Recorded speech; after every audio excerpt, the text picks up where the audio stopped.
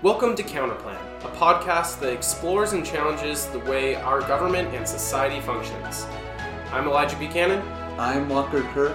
And I'm James Findley. And today we, also since we're all Congress debaters, wanted to talk a bit about this year's mock Congress season. And for those of you who don't know, we're going to have Walker explain what that event is and how it works. Okay, so what exactly is mock Congress or congressional debate?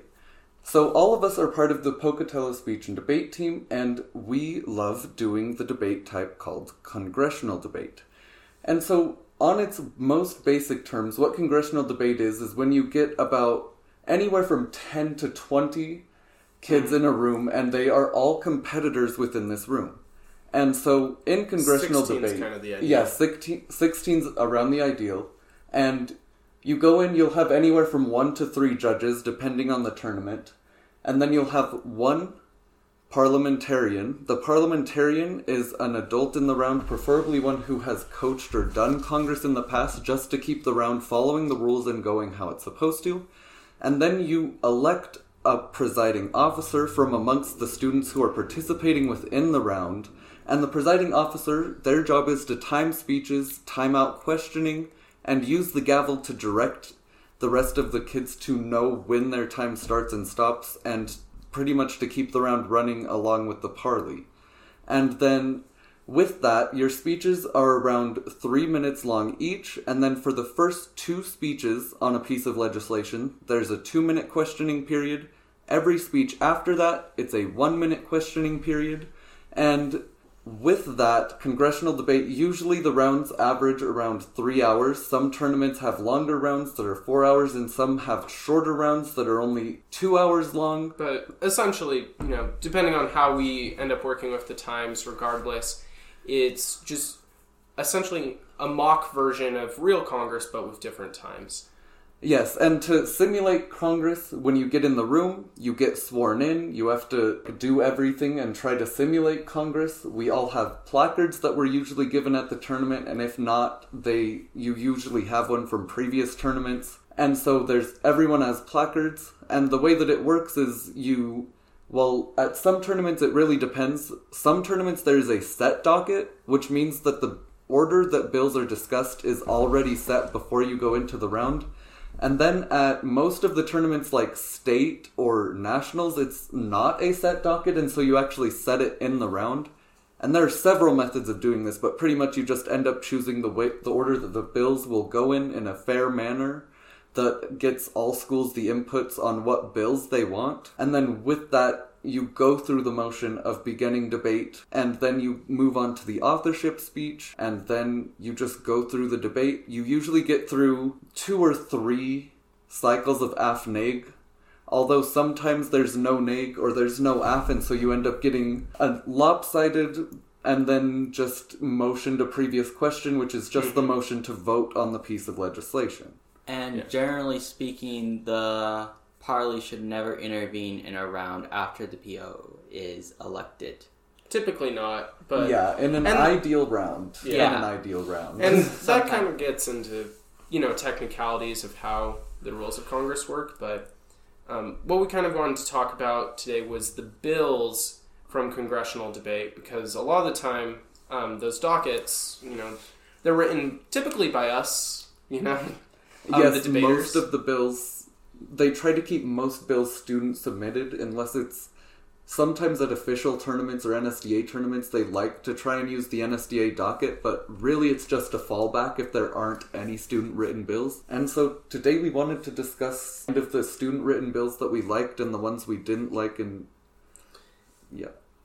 use that to assess how we kind of want to change up our game with bills in the future. So first we're going to go around the circle here, although obviously you guys can't see the circle, and we're going to have each of us, first Walker, then me, then James, talk about what bills we thought were the most interesting, had the best debate, etc. And so the first one I wanted to bring up to discuss with you guys was one of my favorites, and has been one of my favorites since our teammate wrote it way back when he was first starting congressional debate, and that is It wasn't way back. It was only a year and a half, maybe 2 years ago.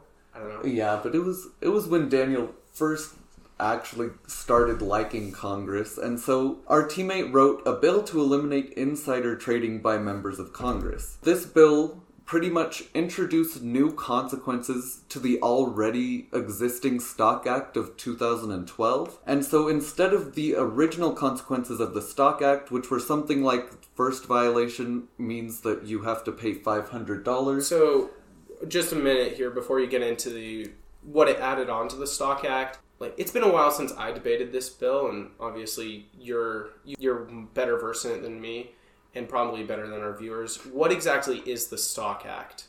So the Stock Act was a piece of legislation introduced in 2012, I believe shortly after the big scandal with Mary Stewart, where they found that she had traded stocks illegally on insider information that only she was privy to. Okay. And so the Stock Act was kind of in response to that, but moreover just trying to solve an existing problem within Congress where members of Congress were trading on information that only they and the business owners had and using it for their own personal financial gain.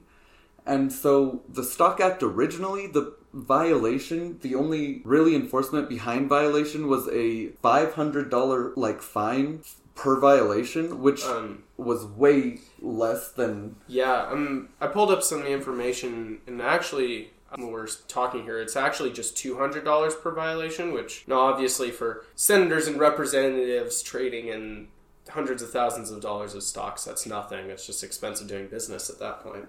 Yeah, and then a lot of the articles I was reading beforehand were also showing how even most of the time the senators were getting out of it and being found not guilty of violating the act. And so our teammate made this bill, which makes it so that instead of just a fine of $200, it reads in Section 2, if a member of Congress violates the Stock Act, on their first violation, said member will lose any leadership positions within Congress. On the second violation, said member will lose any and all committee assignments. And then on the third violation, said member will be expelled. And so it made the consequences much more real and much more severe, which I found really fun to debate. And one of the main problems with the Stock Act of 2012 was, so it banned politicians and it gave fines, but politicians' family members were still allowed to do insider trading, boosting their wealth. It's like saying, tell me you're gonna do something and then not do it. Yeah.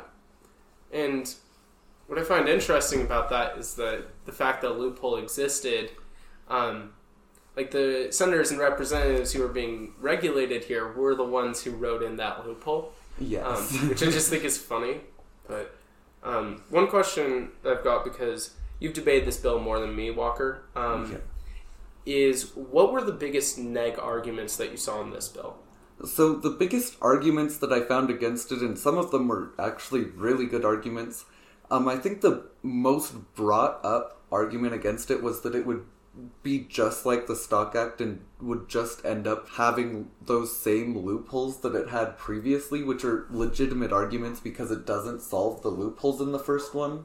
It just makes the punishment harsher. So it doesn't affect family members. Yeah, so the biggest argument against the bill that was written by our teammate was that it was just going to not effectively change anything because the senators and Congress members would still just be able to get out. A big argument that was used last year for the Stock Act was politicians could potentially share information with businesses to inform them about recessions, which obviously, if you know anything about the federal government, that's not really how it works.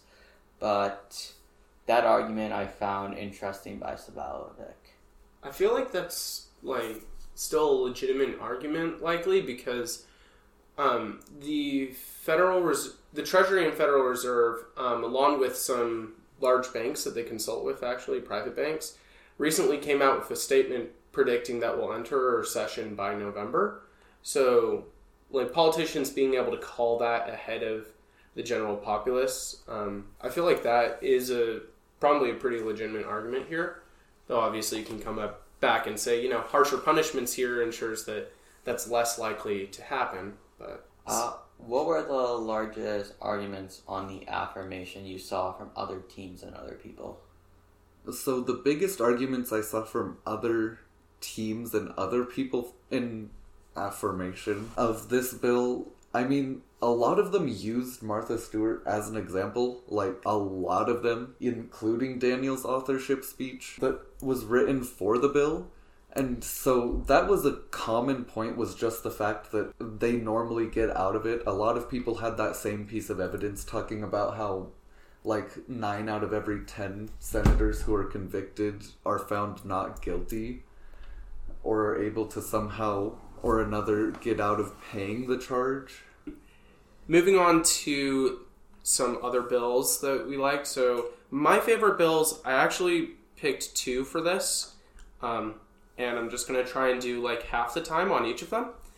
But the first one was a bill that, it actually wasn't a bill, it was a resolution to recommend that the death penalty and life sentence be interchangeable by choice of the defendant once convicted guilty.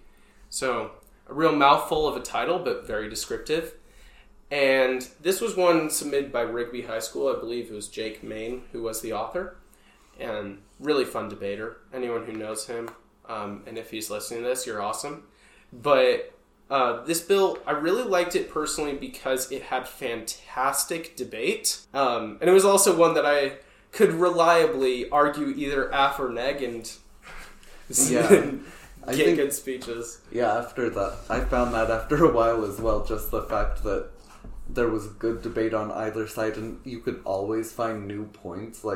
Other representatives always, or a lot of them, just used the same points over and over, but I found at every tournament we were able to find new points and arguments for and against that resolution. Yeah, and it had very diverse arguments on it. And before we dig into those, just quick summary of the bill. It was a resolution instead of a bill, so this is when Congress, instead of writing new legislation, they simply state their opinion on something and what they're advocating for. So it requires 2/3 of Congress instead of just 51%. And the resolution simply stated several reasons for the fact that Congress recommended that states allow a defendant who has been convicted guilty of either a life sentence or life without parole to choose between the two. So say you're convicted to the death penalty, you can instead choose to do life without parole, or vice versa. And what I really loved about this bill was that you got both pragmatic, economic arguments for, death row is super expensive, false convictions happen, and some other arguments dealing with the fact that someone who might want to fight for their innocence might have a better time doing so on life without parole than the death row. But then it also mixed that with moral arguments, like people arguing that the death penalty is a cruel and unusual punishment, that bodily autonomy means that we shouldn't be giving anyone the death penalty and things like that. And it was a really fascinating conversation. It was also brought up about constitutionality of the resolution. Yeah. One of our teammates, Representative Paulus, brought up that the Delaware Supreme Court decided that a jury of your peers had to make the final decision. If you're giving the defendant the final decision on death penalty or life without parole, then it's not really the jury having the final say. Yeah. Yeah, and that was that one was my favorite argument, and lots of different representatives brought that up. Paula's did it really well. But was just the fact, and I wouldn't have even suspected this at first when reading through the resolution, but the fact that people got into whether or not this undermines judge discretion, whether this undermines the jury, which is already a significantly undermined aspect of our legal system, and various other really fascinating negative arguments. Interesting and really cool that people did take it, like how you were saying, in the two different aspects where they had, or like the many different aspects where they had the economic and they had morality and ethics, and also, when Paula started bringing up the fact that it undermined the jury, after that first time that we kind of used that in session, I saw that come up a lot more in argumentation. It's a good point, and people got spicy on it. We don't have time to do this resolution justice. So if anyone wants to see say an entire episode on this resolution, then just write in and ask for it, or send in a boost. But y'all good if I move on then to the second one? Yeah. Let's talk about the next. This one, this feels a little self-centered for me to say, but this other one was a bill that I wrote. So I submitted 2 bills this year that I really loved. The first one was dealing with cryptocurrency regulation, and that one was a little poorly written on my part, and I'd love to talk about it, but I think it'd need its own episode. It would need its own episode, and plus it also had some issues in the way I wrote it that I want to fix next year. But the one that I feel like got better debate because people knew more was a bill to repeal the Jones Act. So if anyone here doesn't know, the Jones Act is this century-old law written back in 1914. Well, actually, I might have the year slightly wrong on whether it was 1914, but it was early. It was right after World War II, so it was actually 1919, or 1920, around that time. And what this bill did was it made it so that if you want to move merchandise from one part of the U.S. to another on a ship, then that ship had to be entirely U.S. built, U.S. manned, U.S. owned, and U.S. flagged, which is a really, really harsh restriction. If you want to move, say you want to ship some oil from Texas to Puerto Rico, because Puerto Rico has massive energy crisis issues, you can't do it if that ship was made in, say, South Korea, who has a really large shipbuilding industry. And my bill essentially just removed that law. It got fantastic argumentation, especially in semifinals at state debate. It was so spicy. We spent an entire hour on the bill, and people loved it. So yeah, I think in Paula's and I's chamber we did that as well in semis, and I got to take the NAG, and I had some pretty good articles just about the economic, I still believe I'm on the AF side in general, but where the NAG was open, I took it and talked about the jobs provided through the Act and the economic boost that comes from the Act each year, how much money it makes each year, which again are probably don't realistically outweigh the benefits of removing the Act, but it just sparked good argument in the round. It did have good argument, because the jobs thing, so the basic premise of the Jones Act is that, so in World War I, the U.S. had a problem where all of our shipping, or at least a lot of it, consisted of foreign-built ships, some of whom had some, foreign loyalties. And so when war broke out in Europe, a lot of them, left the U.S. to go fight in Europe, and that hurt our shipping industry there for a little while. And so the thinking was, well, if we make it so we can only use ships built in the U.S., then it will protect them, which... one of the best analogies for this I ever heard was by this political comedian named Andrew Heaton, who phrased it as, at one point, Jiffy Lube broke down and we couldn't fix our oil. So we decided to mandate that everyone has to learn how to change their own oil, and we can't have any more Jiffy Lubes. So... in the bill, it tries to protect the shipping industry and protect those jobs, but at the end of the day, it doesn't, because it makes it harder and more expensive to build ships. And also, it increases shipping. For example, I found an article from Farm Progress that showed that it costs $3,000 to ship soybeans to Japan. No, it costs $3,000 to ship soybeans to the East Coast, like cities like New York, Boston. Mm-hmm. Like, we're talking about the Midwest, soy-producing country. Yep. But it only costs $1,700 to ship to Japan. No. Mm-hmm. And you also have the fact that was a card that you cut, and that was so useful in rounds, just to show people the fact that it literally doubled people's shipping costs. One of my other favorite arguments here was the economic, not the economic argument, the environmental argument, because shipping is one of the cleanest forms of movement of goods that we have, because there's actually some statistics, this was from a study in 2018, that showed that on average shipping produces 10 to 40 grams of carbon per 1 ton of cargo carried 1 kilometer, which in contrast railroads produced 20 to 150 grams for moving the same amount of stuff, and trucking, which is our dominant form of moving merchandise in the US, was 60 to 150 grams. So because we've killed off our shipping industry, we can't use the more environmentally friendly forms of shipping. Another article I found from the American Enterprise Institution showed that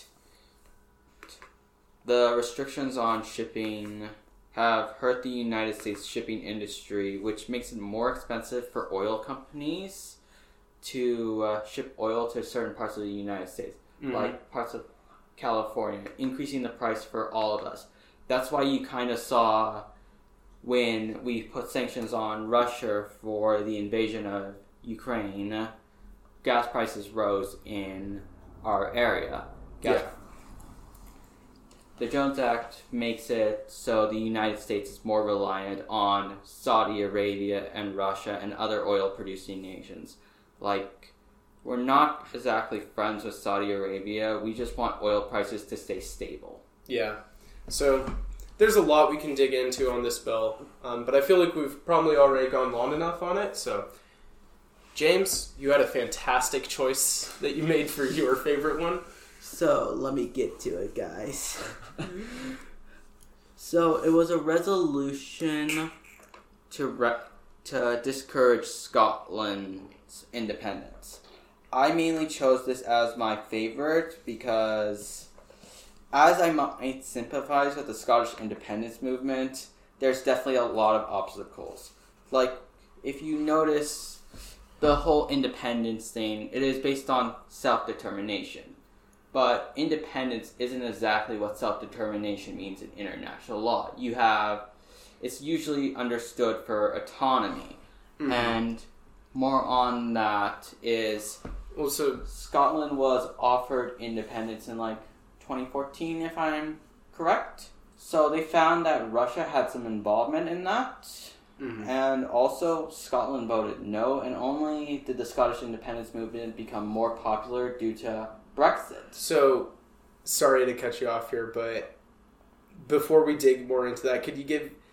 I'm not as familiar with the Scottish independent movement as you are. I cut 2 cards of evidence for this bill. Well, you cut 17. So, if you could give us a quick overview of what the Scottish independent movement is. So, basically, Scotland used to be an independent kingdom before it united with England and Wales. But Scotland did a bad investment strategy in Panama, got into a lot of debt, and England refused to pay for it or even help Scotland if Scotland didn't join. So, Scottish independence is more reliant on the fact that they were, quote-unquote, coerced into being a part of the United Kingdom. And now, historically the Scottish language has been oppressed by Scottish lords and the United Kingdom government. Scotland wants to have its own culture, and many people believe that the best way to do that is through an independent state. That's why you see the Scottish Nationalist Party saying, we must have an independent state now. I did not know about that debt thing, dude. That's really cool. So, okay, so that's awesome. Thank you for the overview. Okay, now get back into that juicy stuff on arguments for and against. So, the main reason why Scotland wants independence now is because Brexit will economically hurt it. And we notice how states like Kosovo that have broken away from Serbia, countries that make up the EU have to approve it unanimously.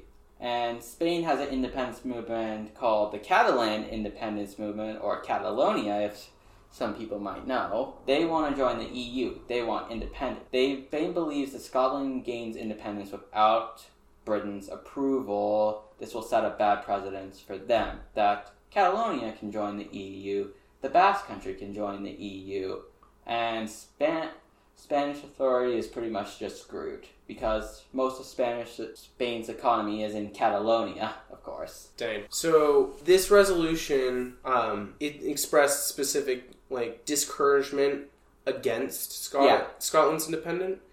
So, which side did you personally take on this resolution, and can you give us an overview of both the affirmative and negation arguments? So I didn't go to the tournament where this was discussed, but the overview of negation arguments, I found articles about the Troubles, the EU. I found arguments how most people in the United Kingdom regret Brexit. I found arguments about the weakening of the British military, Russian coercion, and how... I also found arguments about NATO and gas prices as well. And I personally took the AF side because I'm against the Scottish independence movement. Even if the average Scot is also against it, as we can tell that the Scottish Nationalist Party has lost seats to pro-unionist parties like the Labour and the Tory Party. And the Scottish Nationalist Party is pretty much collapsing right now. Most people do not support it, even if we don't look at the United Kingdom Supreme Court that has said Scotland is not allowed to have an independence referendum without the United Kingdom's permission. The main arguments on the negation is Scotland was once a free country, and that the majority of people, the Scottish independence movement nearly passed in 2014, and that movement has grown in popularity because of Brexit. So I'm confused about what the state of it is here, because you mentioned that it's growing in popularity since 2014 when it almost passed, but at the same time you did talk about how the Scotland Nationalist Party is losing ground. So is it just kind of a split mix or polarization thing in Scotland, or? So it was growing in popularity at 56%, but now it's dropped 49. Okay. So it's kind of like how certain movements become popular here and they become unpopular there.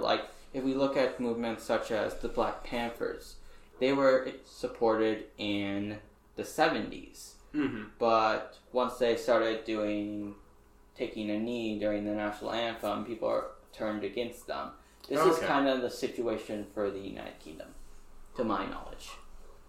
So what then? So you talked a lot about what the effects for the Scotland people would be and how the Scotland people feel about this.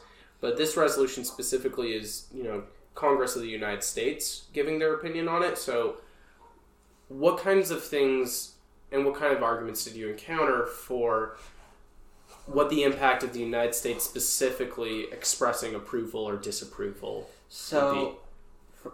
What I found in approval was it would violate the United Kingdom's Supreme Court, and the United Kingdom is one of our closest partners. I also found, as I mentioned earlier, the self-determination and how this could set a bad precedent. But for the negation, honestly, I don't really think the people of Scotland really care about the opinion of the United States That's fair. like most people do. Mm-hmm. If you went to Saudi Arabia and asked them, how do you feel about the United States, they'll be I either don't care or hate it. Yeah. That makes sense. Have anything you want to say on it, Walker? I'm just listening. I find this all very interesting because I'm learning more than I knew previously about Scotland's history of being independent. This is why you are our foreign affairs guru. Okay? James, this is why anytime there's a foreign affairs topic, I come to you. And so this was published by the Daily Mail on July 2nd, 2020. It found that the Scottish Gaelic is at risk of dying out in a decade with only 11,000 speakers left, so that brings more encouragement to But, my question would be, does Scottish political independence actually save their cultural issues? But I would generally say no, but also yes at the same time. Because if we just look at how other languages have revived unanimously, look 80 years ago at Hebrew, for example. Hitler wiped most of the Jewish people that spoke Hebrew out, but now Hebrew is the official language of Israel. But if we look at that's a fair comparison. If we look at how Scotland and the United Kingdom have tried to implement the Scottish Gaelic, it hasn't worked out well. There's not the same kind of support you see in Wales. Yeah. And I guess that would make sense given that in the case of Israel, the Jewish people is a much larger type of nation of ethnic culture than just being Scottish is. So it'd probably be easier to revive Hebrew than it is to revive Gaelic, especially since so many religions are tied to Hebrew in some way. Article published by the BBC on July 31st, 2018 said that the UK spent £27 million a year to bring back the Scottish language from near death. And generally speaking, if you're spending that much a year and it's not working, I don't think it's a problem with finance. I think it's more of a problem with the independence and culture. Yeah, that makes sense. So, if everyone feels good about that, I think... I have another thing to add to it. If you have another thing to add. Another thing that helped the Scottish independence movement out is the British government had blocked gender reform laws. The UK Parliament argued that this is solely a UK decision, not a Scottish decision. Mm-hmm. And this is the first time it's ever happened. This is the first time the UK Parliament has ever intervened in Scotland since Scotland got autonomy. So, wait, so they were intervening on the language? No, they were intervening on the gender reform. Oh. They blocked Scotland's gender reform laws. I see. So it's not just the tension of the EU or the tension of culture, it's also the tension of England can block laws that Scotland locally wants to enact and enforce. The next thing that I think we should probably go over then is things that we didn't like. Maybe specific bills, trends. We didn't have as specific of a prompt for this one. And before the show, when we were talking, there was a lot of consensus that we had an abundance of unconstitutional bills. Yes, there were so many, so often we're presented with unconstitutional bills when we're in congressional debate because the kids, people just don't take the time to make sure that their bill follows the Constitution or even make sure it follows the formatting that is required for NSDA bills. And what's funny is that, some of them were problems where people just didn't understand how the 10th Amendment worked or didn't understand what powers Congress has versus the presidency, and didn't understand, what realms historically the federal government has been allowed to act in. And those are particular parts of the legal code that it's, excusable. All of the things that were fining states directly, even when the Supreme Court has not reached consensus about whether or not you can fine states. But And not all of the ideas of the unconstitutional bills were terrible. There were good debate at an underlying point of it. It's just the way they laid it out. yeah, so anybody have good examples of unconstitutional ones? So I think one of the best examples of the unconstitutional bill is the lobbying one. Yeah, So, I'm going to pull that up while you're talking. for viewers that don't know about Citizens versus United, it basically determined that lobbying counts as free speech, which is a heavily debated topic, whether it really does.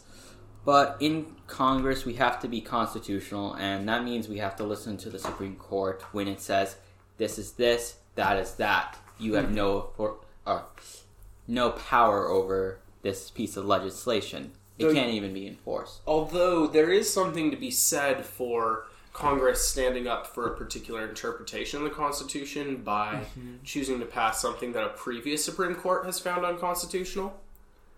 But, yeah, the lobbying one was really funny because I actually got the exact text of the bill pulled up, so I'll read it for you guys. Section 1. Lobbying will no longer be legal in the United States of America. This new bill would apply to all forms of office in government, in that no politician should be allowed to accept any type of lobbying in any way, shape, or form. Sounds pretty good, if you think of lobbying as bribing. But Section 2 is where it gets fun. Lobbying is defined as seeking to influence a politician or public official on any issue, usually through monetary means. But because it says usually, that means any other type of influence, including writing your representative, is considered lobbying. And one of the most ironic things I found about this bill was that the first time it was debated that I was participating in, like the first time that I ever got the chance to debate it, the week previously, my mother had gone and lobbied at Idaho's Capitol with our senators and representatives. Sorry, your cat is To- playing with the box. Bring more representation and better, benefits to teachers in Idaho. And she went and lobbied and informed them about that as a representative of the teachers union, which I just found completely ironic that next week I'd be debating a bill to completely illegalize lobbying. And what's funny, too, is that the enforcement for the bill stated that the accused will be fined the amount involved with the Lobbying Act, along with a 25% penalty on top, which is just so tricky to define. And I think speaks to the fact that there's a real general problem we have in our Congress district, that people will often write these bills with very vague and difficult to define enforcement mechanisms or requirements that aren't very specific on what will and will not count in a certain way under the law.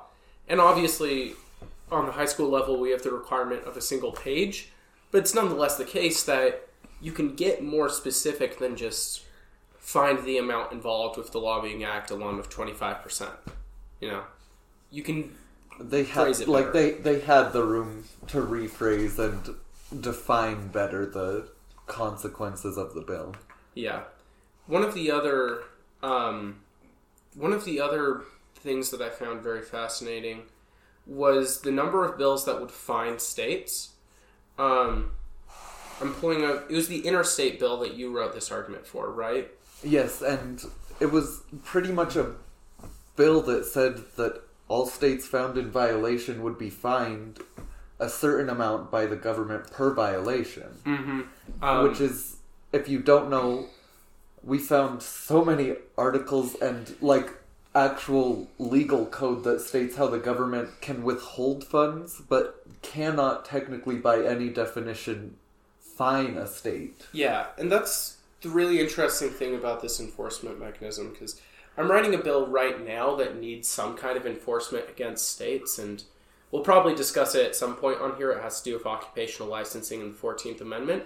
But under the 14th Amendment, even though Section 5 of the 14th Amendment says that Congress has the power to enforce that amendment upon the states, it still is unclear. The Supreme Court still has not come to a decision on whether or not that means that Congress can fine states. they agree that it means that Congress can allow states to be sued by private entities, and that it means that Congress can withhold funding. But defining states is something that's not quite very well defined there. Another bill I would like to cover is the obvious disregard for the freedom of religion in the United States. The bill to ban public displays of religion. Yeah. And I believe it was, wasn't it specific to schools? No.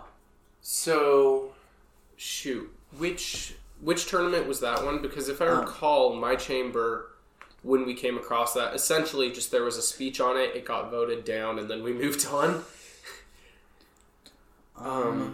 I just remember it was generally very poorly written and so obviously in violation of the First Amendment. Yeah. And it wasn't even considered.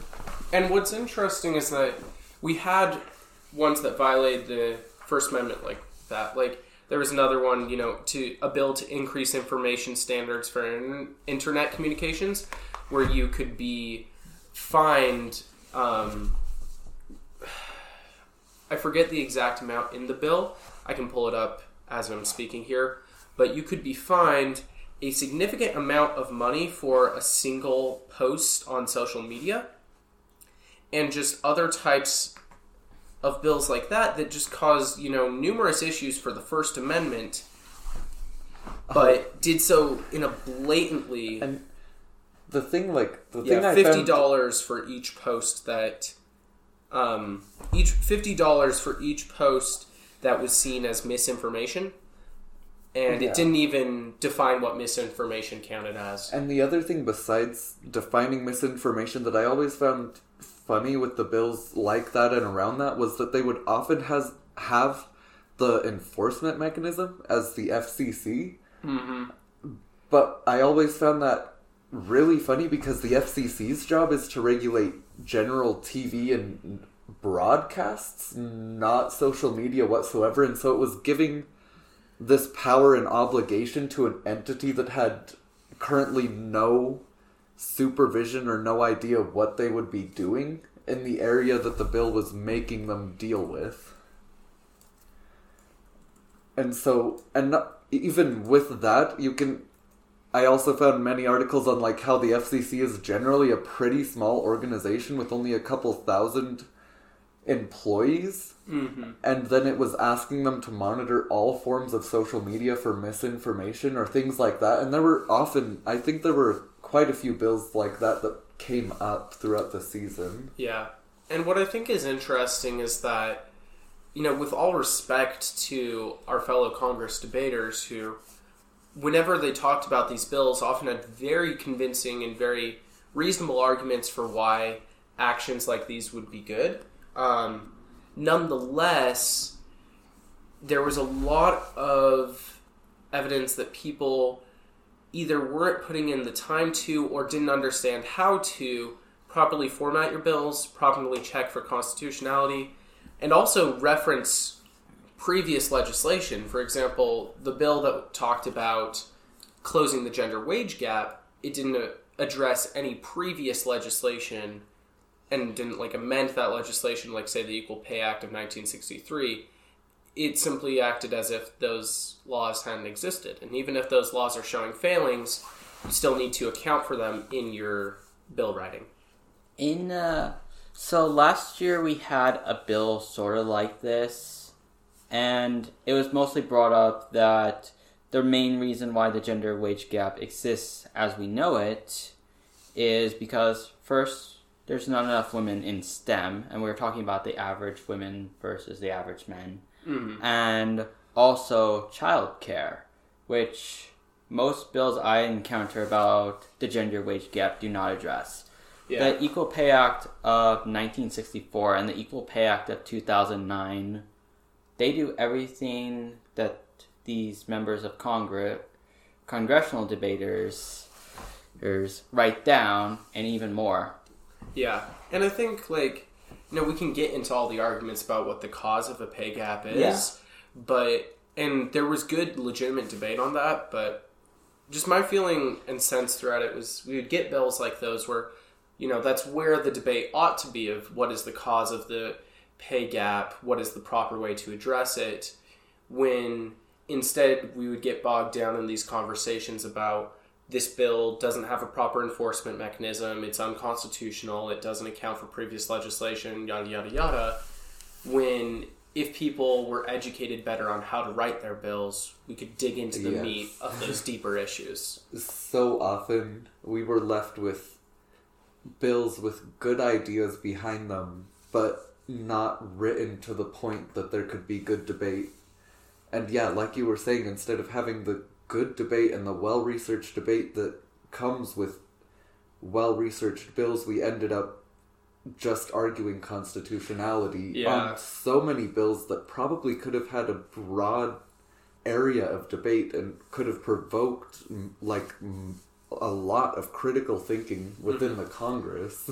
And to be fair, there are some cases in which bills that are arguably unconstitutional can lead to a lot of fascinating debate on constitutionality. For example, at the Black Snake tournament, we had one that in my chamber was really fun, which was a bill to establish mandatory public service, kind of like a draft, but it applied to everyone in the U.S. And there was an argument made that it violated the 13th Amendment, and me and another guy were pitching the arguments that a draft is a form of slavery. And that's a topic that has a lot of really good ground on both sides and a lot of fascinating debate, in which case it is an argument about whether the bill is constitutional. But it's a lot of these ones that more blatantly violate the First Amendment, the 10th Amendment, the 14th, etc., that cause a lot of difficulties. What do you guys think would be some recommendations, some things to focus on for people on our team and for the Congress circuit in general on writing bills next year that don't fall into these traps? So I would generally say that distinguishing between a resolution, a constitutional amendment, and a bill is definitely important. I'd also say researching the Supreme Court's precedents is also an important thing as well. Mm-hmm. I think with every bill I've written, with all of the bills that I've been writing this trimester, I first go and make sure that it doesn't already exist or see why the problem is still existing even with legislation that's been put in place. Yeah. And I feel like that's something that was also severely lacking in this season was the background research of knowing what solutions had already been posed, and again looking at the Supreme Court and making sure that your bill wasn't in violation of previous precedents set by the Supreme Court. And also for some of the bills, honestly, just looking up NSDA bill outline or template and downloading the template so that you knew the recommended size and template for a bill to be formatted, because there were a lot of weird ones where Section 2 wouldn't be definitions even though NSDA mandates that Section 2 is always definitions. Well, it doesn't always have to be definitions in Section 2, but typically it's just it is. Always, it's just a lot of things that were really, really simple that could have been an easy fix that would have made debate plausible. Mm-hmm. Especially since it's hard to debate a bill when it's not following the technicalities. And I think all of that stuff we're going to have to bear in mind. Yeah. One of the things that for me was a big point is things that didn't cite any parts of the legal code. Because if you look at legislation that actually gets debated and written and passed in state and federal legislatures, is that they are often citing particular parts of the legal code in the actual citation format that you're supposed to use. And we didn't have a lot of bills doing that. And for any other Congress debaters listening, if you want to use those kinds of citations, go to Cornell Law, go to uscode.gov.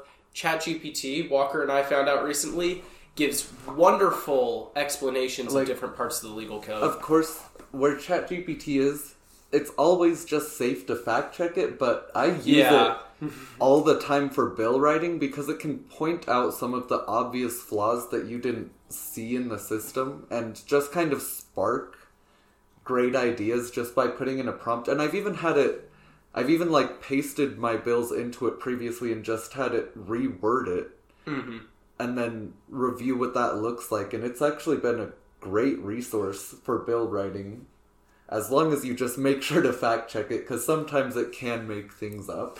Yeah, and the whole hallucinating issue of ChatGPT is fun, but it does help for asking about what different precedents are, what different parts of the legal code are, and just doing your general research to make sure that we have really high quality bills, so then that debate can dive into the deeper issues versus just and I feel Congress doesn't have the power for this. Because I feel like congressional debate was made, the point of congressional debate was to discuss the real issues and real solutions to the real issues, and I feel like, at least in our area, it's kind of lost that over the last few seasons. Like, it's kind of lost dealing with the mainstream issues, and I feel like, of course, you can still cover non-mainstream issues. That's not a problem, but now we're getting, like, bills that solve problems that are already non-issues on their own, and just bills that are really just getting in the way of solving the bigger problems in our country today. And I would generally say that a lot of the bills last year, they addressed real world problems. They did all the things that you guys are talking about. Like, I can only think of a few examples where I can honestly say they didn't. But overall, I would say we kind of did lose that this year. But I think we can regain it next year. And obviously, this year's bills were not a complete flop. I mean, we just spent, like 30 minutes talking about the ones that do great. Unrealistic amount of... and throughout the season, we spent so much time that could have been good debate just pointing out the flaws in bills because we didn't want to pass flawed legislation. The amount of stuff we had to cite about why the federal government can't fine states directly. Oh my goodness. Or at least it's up in the air whether they can, so you probably shouldn't try. But, yeah. So, do you guys want to leave them with that? Yeah. Sure. Cool. We loved some of the bills, and let's try and write better legislation. And we think some of the bills were okay and have better concepts behind them. And some of the bills, I'm just going to leave it at that. All in all, we just hope this coming season is going to have a lot better debate than this season had.